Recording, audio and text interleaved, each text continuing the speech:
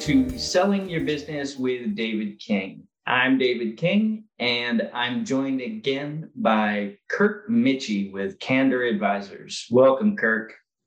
Thanks, David. Good to be back. I've had this podcast now for just under 2 years, and it's been fun. It's been informative, and there's not one single guest who's been back on twice, much less a guest who's been on 3 times. So, Kirk, maybe just your agent makes it easier to get you on my calendar or a variety of other reasons, but Kirk has information. It's the reason that I say you're looking to sell, talk to Kirk first. He is the man who can steer you straight. Kirk has got more than 30 years of experience working with entrepreneurs and closely held businesses and high net worth families, helping them to achieve their strategic and legacy objectives.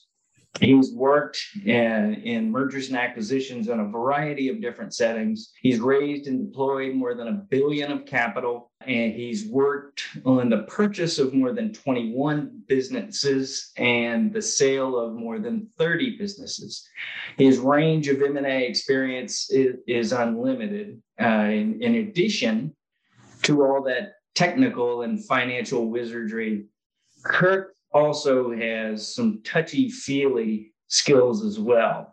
And so I'm interested in hearing this today. He's got some interesting subject matter that we're going to discuss, in addition to kind of talking about the general state of the market again. So, Kirk, what is the fear of missing out? Well, so David, Candor Advisors handles one kind of client, successful business owners, in 3 different ways. They're either people that are pretty convinced that they're ready to go to market and they're not sure who to call first or next. They need a great M&A lawyer like yourself, and they might need an investment bank, right? And so we'll help to build the deal team for a client like that. For a lot of Candor's clients, sale is out in the future. We help them work backwards from an ideal sale price and terms standpoint using some proprietary due diligence questionnaires to make sure that they optimize the things that they're going to get paid more for, and they minimize the things that could diminish or even derail their transaction. And the third type of client we work with, or the third segment of that kind of client, is, folks with a capital problem. Maybe the co-founders no longer see eye to eye and somebody needs to buy somebody out, or maybe you've got divorcing spouses who owned a business and it's no longer tenable for them to work on it together. Or maybe there's just a bad capital partner involved that needs to get taken out. And we help to solve those kinds of problems. I think the first time we were together, I referred to that as the Ray Donovan part of our business, where we just solve problems. And I had to clarify that I don't drive a Mercedes CLS and it doesn't have a baseball bat in the trunk. So we solve problems that way. So my comment to you about FOMO, I think a lot of people, certainly in technology and in venture capital investing, are familiar with fear of missing out, right? So the idea that we've got this kind of reptilian brain that says there's something going on. I need to be a part of it, and let's rush towards it. And so we end up taking a lot of calls and responding to a lot of emails from business owners that they don't say it quite this way, but I would say that the inquiry is coming in. Look, I'm reading about a lot of M&A activity. I'm hearing about a lot of people selling their businesses, and maybe I should be selling mine. And that might be true. I mean, look, there's literally trillions of dollars out there held by strategic buyers and financial sponsors looking to be put to work to buy businesses of the kind that you and I advise. Many of those business owners, however, when they're kind of in this reactionary mode, haven't done things that they really need to do before they think about selling. And so that FOMO, if you will, is just, that's catalyzing people in the current moment to rush towards potential sales, and it may or may not be the right thing to do. This market right now, though, isn't it an optimal time for a lot of people at least to look into it, at least to give you the call and say, this is where we are, our financials, our capital situation, the ownership situation, the peak of our market, et cetera. Isn't this a good time in this market, or is it starting to cool off? What are you seeing out there? So we haven't really seen cooling in terms of like multiples coming down. We're seeing buyers be a bit more discerning, which is usually what happens before multiples start to come down. And by multiple, I just mean the number of times the transferable economics, usually referred to as adjusted EBITDA, the number of times that metric get paid to buy a business. So, let's say you have 2 million of adjusted EBITDA and somebody's willing to pay you 8 times, it's a $16 million transaction, right? So we haven't seen the 8 drop to 7 yet, but we have seen, especially among the private equity buyers who've been leading this charge this time. Historically, it was strategic buyers, but this time it's private equity buyers. They have started to get, I would say, pickier and more discerning about what they will or won't do. But there's still plenty of money out there and it is an ideal time to sell in terms of sentiment, in that if your company's ready to go, or if your company is 90% of the way ready to go, the timing might be so good that the 10% that you would take the next 18 months to do is worth foregoing, because maybe by 18 months from now things will have kind of slowed down. But for people that really aren't quite ready, like let's say that they've never even had their financials reviewed or compiled, much less audited, and they don't really run their company on kind of an accrual or generally accepted accounting principles basis, it's more like cash or modified cash, and they haven't kind of systematized their processes, and they haven't really built kind of a management infrastructure to the company, they'll find a buyer out there, but that buyer might be kind of opportunistic, and they'll get the deal done, but they might accept terms that with 2 more years of building, even if the sentiment is different, they'd be able to be in more control of the terms and be able to be a little bit more of a terms maker than a terms taker. Understood. Now, the imposter syndrome, and I have heard a bit about this, and it's real. And in Ron Burgundy's words, it's science. It's true. And I've heard of a symptom or a syndrome, this syndrome, where there's been injuries to the amygdala because of the way that the brain works, and the emotive part of the brain trumps over the logical part of the brain. It always does. That people will walk in, people who've had this injury to their amygdala, and they will see their own loved ones, their parents, their children, and their siblings, and believe that they are imposters because they don't have the feeling of love and emotion for them. So, but if they hear them first, so they take out their phone and call them before they see them, then the emotions are going, and they don't have the imposter syndrome. I assume this might be something different. Yeah, although I will tell you that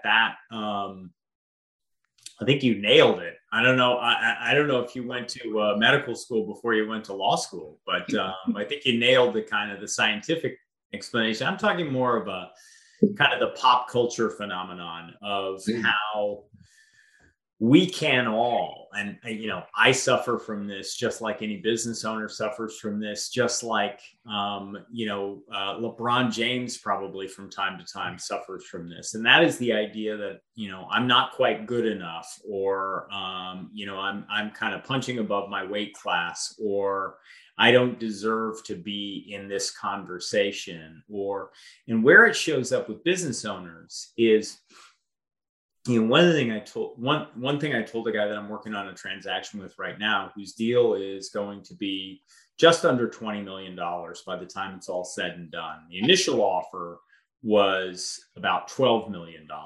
And we helped the buyer to see more value without doing anything manipulative. And we helped to structure the transaction so that the seller could get paid for some things that weren't obvious to the buyer, right? So, we obviously created a bit of delta in there. And when I was talking to the seller, and he was aware, just because there was a press release on it and our firm name was involved, he was aware that we had just worked on a transaction that was $215 million. His imposter syndrome kicks in. Like, what are you doing working with me? And, one of the things I told him was that, first of all, we charge monthly consulting fees. We're not paid like investment bankers. So we're not indifferent to whether a transaction happens, but we don't want to incentivize ourselves to get a piece of a transaction when that would cause us, as things get closer, even if it's not the right thing to do, to push to get the deal closed so that we can earn our fee. So that's one of the pieces. But the other thing I told him is that the people that sold the $215 million company and him and his management team were very similar in their kind of emotional inputs to the deal. They overreacted to some perceived, slights or kind of accusatory and invasive due diligence. And we had to walk them in off the ledge on that. They weren't quite sure what to do with some of the buyer's questions and the buyer's positioning. And, we had to kind of counsel them around that. People are people. So while, working on a 7, 8, 9, or even 10-figure deal, there are different things. There are nuances. There are, usually more people involved. There's usually more complexity in financing. The human emotions, and specifically, kind of the imposter syndrome of the person who's in the middle of a deal, who's about to get 8 or 9 figures, can cause a little bit of a crisis of confidence. And usually what ends up happening is their fear comes out. They don't think of it that way. They don't call it that, but they react angrily or as if they've been slighted to, what is oftentimes a neutral request. Mm-hmm. Why'd you use that accounting treatment? Or, why are you doing this way? It's a simple answer and they react poorly. And, usually there's some of that imposter syndrome in there. I see that all the time. Maybe they don't hear their own voice, so they don't realize it's really you there. And you really it's you who built this valuable enterprise. Right. And I see that in deals, and I also see it with companies as they're working up to being ready to go out to a deal. It's kind of like in the movie The Jerk, where Steve Martin had made all this money and he was still living in a crappy apartment and had a butler and a maid and everything. They're like, sir, your accommodations are a little bit beneath your income these days. I have clients, so I'll be working with clients that have solid financials. And yet their infrastructure, it needs a little bit of enhancement. They don't realize how valuable their enterprise is because they're the ones who built it all these years, the same old. So it really does take a little bit of work to get them used to the idea that you've built something bigger. It's worth a little bit more, get it all polished up, and then you can get it sold off. That's really well said, David. I mean, that is it. I mean, first of all, you had me when you started talking about Navin Johnson and Kirk, and this is the first time I've ever been involved in any professional setting where he got referenced. So let's just mark that important moment in podcast history right now.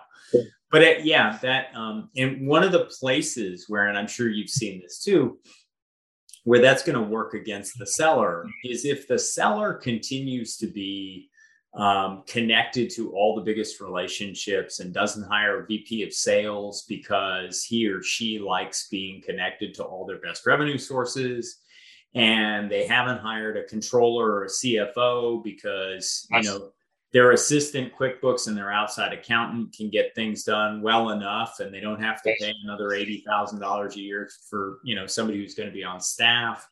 And they continue to outsource a bunch of functions rather than build them in-house. To a buyer, some of those things look like the company is not yet professionalized, and it is a little precarious as it relates to certain risks. And those things will count against the seller. So the seller might be maximizing their EBITDA, but what the buyer might do when they look at the seller's proposed adjusted EBITDA is they might make adjustments backwards and say, a business this size needs a controller. So we're going to take $90,000 out of your EBITDA and repurpose it there. Exactly. And, you need a chief operating officer and you need a VP of sales. So we're going to add $350 to your expense structure and thereby reduce your EBITDA. So, for the business owner that kind of doesn't recognize that they are running something really, really valuable, I think about us as, we're not Don Quixote, we're Sancho Panza. We are the guide. He's the hero. He's on the hero story, the business owner. Right.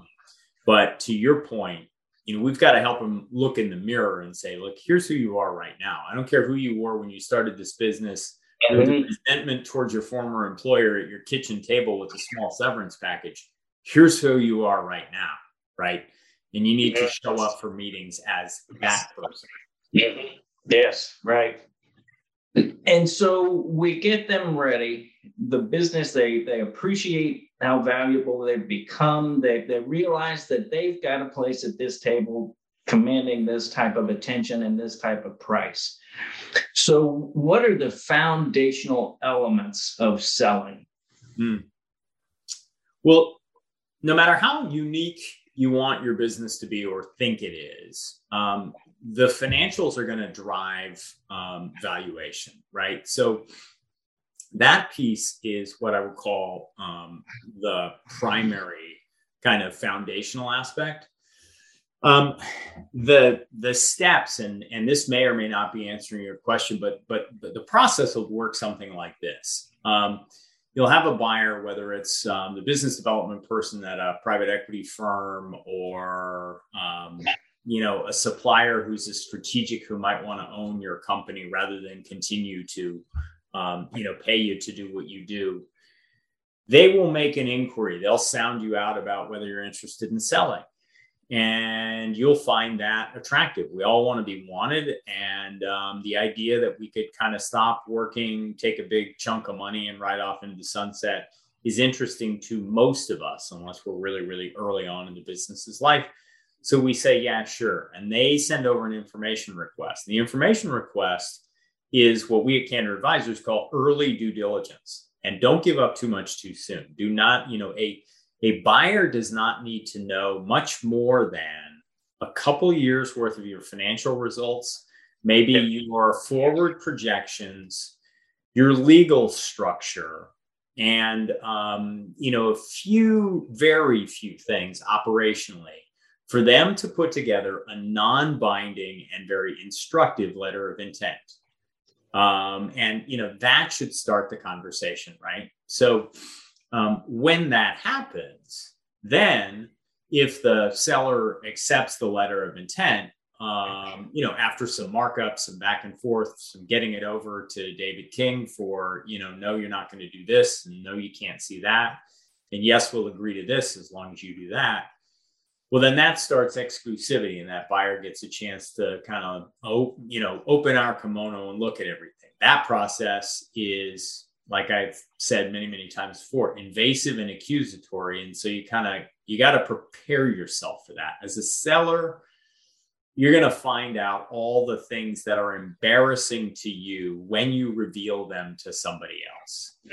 And if you're doing things like running personal travel through your business or paying for your car with your business, or you own your building and you pay yourself a below market or above market rate for more EBITDA or better tax advantage, all those things are normal. There's no savvy buyer who hasn't seen those things before.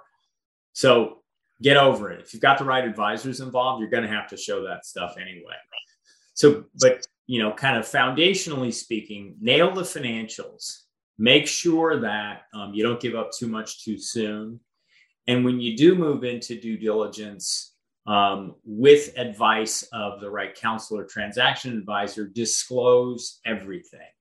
For a buyer to ignore something about your company, that's on them. That's either poor due diligence or, kind of tolerant due diligence. For you as a seller to exclude something from due diligence, that's fraud, right? So, once you're in, you got to go, down the wire. And that's why we recommend, whether we're involved or not, get the right advisor in. And this is going to sound like a shameless plug for you, but I will tell you that you're a lot more important to the transaction than we are. They can get to an outcome without an investment banker and without a transaction advisor like Candor, but using their traditional corporate attorney, or worse yet, their real estate or trust and estates attorney, rather than a skillful M&A attorney, will cost them so much more money in terms of structure, cash up front, potential risk down the road than anyone they would save by not using the right M&A attorney. They need to find somebody who's got lots and lots of reps in the M&A gym. And that's guys like you. I appreciate that. And I always tell clients, selling your business is like getting married. We all have defects. And before you get married, the other side will know your defects. But you need to make them fall in love with you first. Start with love, then disclose all the defects, then have the wedding day. Smooth sailing. Go without. So, well said. So, thank you. So, Chris, what are the 4 agreements when selling a business? What are the 4 agreements that a business owner should keep?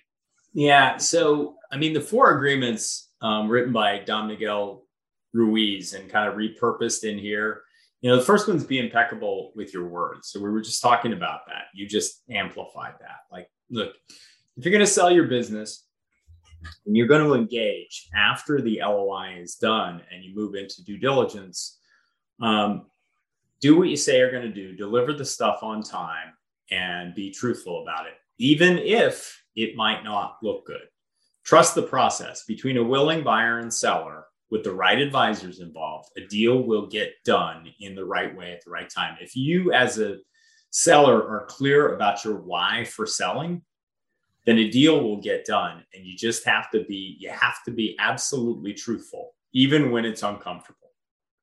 The other piece, and it kind of connects up with this, is don't take anything personally, right? A buyer is going to continue to ask questions from their initial data request to their diligence tracker that might be anywhere from 30 items to 400 items, where they ask you for a bunch of information. Then when you go into disclosure schedules and all the other documentation that come along with finalizing the sale of the business, the buyer is going to keep asking questions the entire time. Don't take it personally. If it does feel personal, if it does feel too invasive, rely on your more experienced transaction advisor to say, hey, should this piss me off that they're asking for this, or should we react to this? Let your advisor's experience substitute for your own emotional reaction to something. Don't take it personally. Then don't make assumptions. Not every single thing that the buyer is doing is strategic. You might infer something from them not responding to you for 10 days. Maybe the guy was on vacation. Maybe he had a death in the family. Maybe he couldn't get his partners all together for the investment team meeting, so he couldn't respond. It might not be strategic. So don't make an assumption about why they're asking for something or what their questions mean. Ask your advisors about those things. Your advisors' assumptions will be a little bit better because they'll be informed by a lot of experience and scar tissue around doing deals. And then lastly, and this is going to sound like, almost a homily, but, do your best, right? If the buyer really wants to buy your company, they understand what they're buying. On the $215 million transaction that I was talking about, we had a $10+ billion public company buying a 5-year-old company that had more than 20 million of EBITDA and growing at 100% a year. Whenever we hit rocky points in diligence, I would caution the sellers to not take it personally and not make assumptions about what the buyers were saying. And also to remember that they were doing their best, that these people knew what they were buying.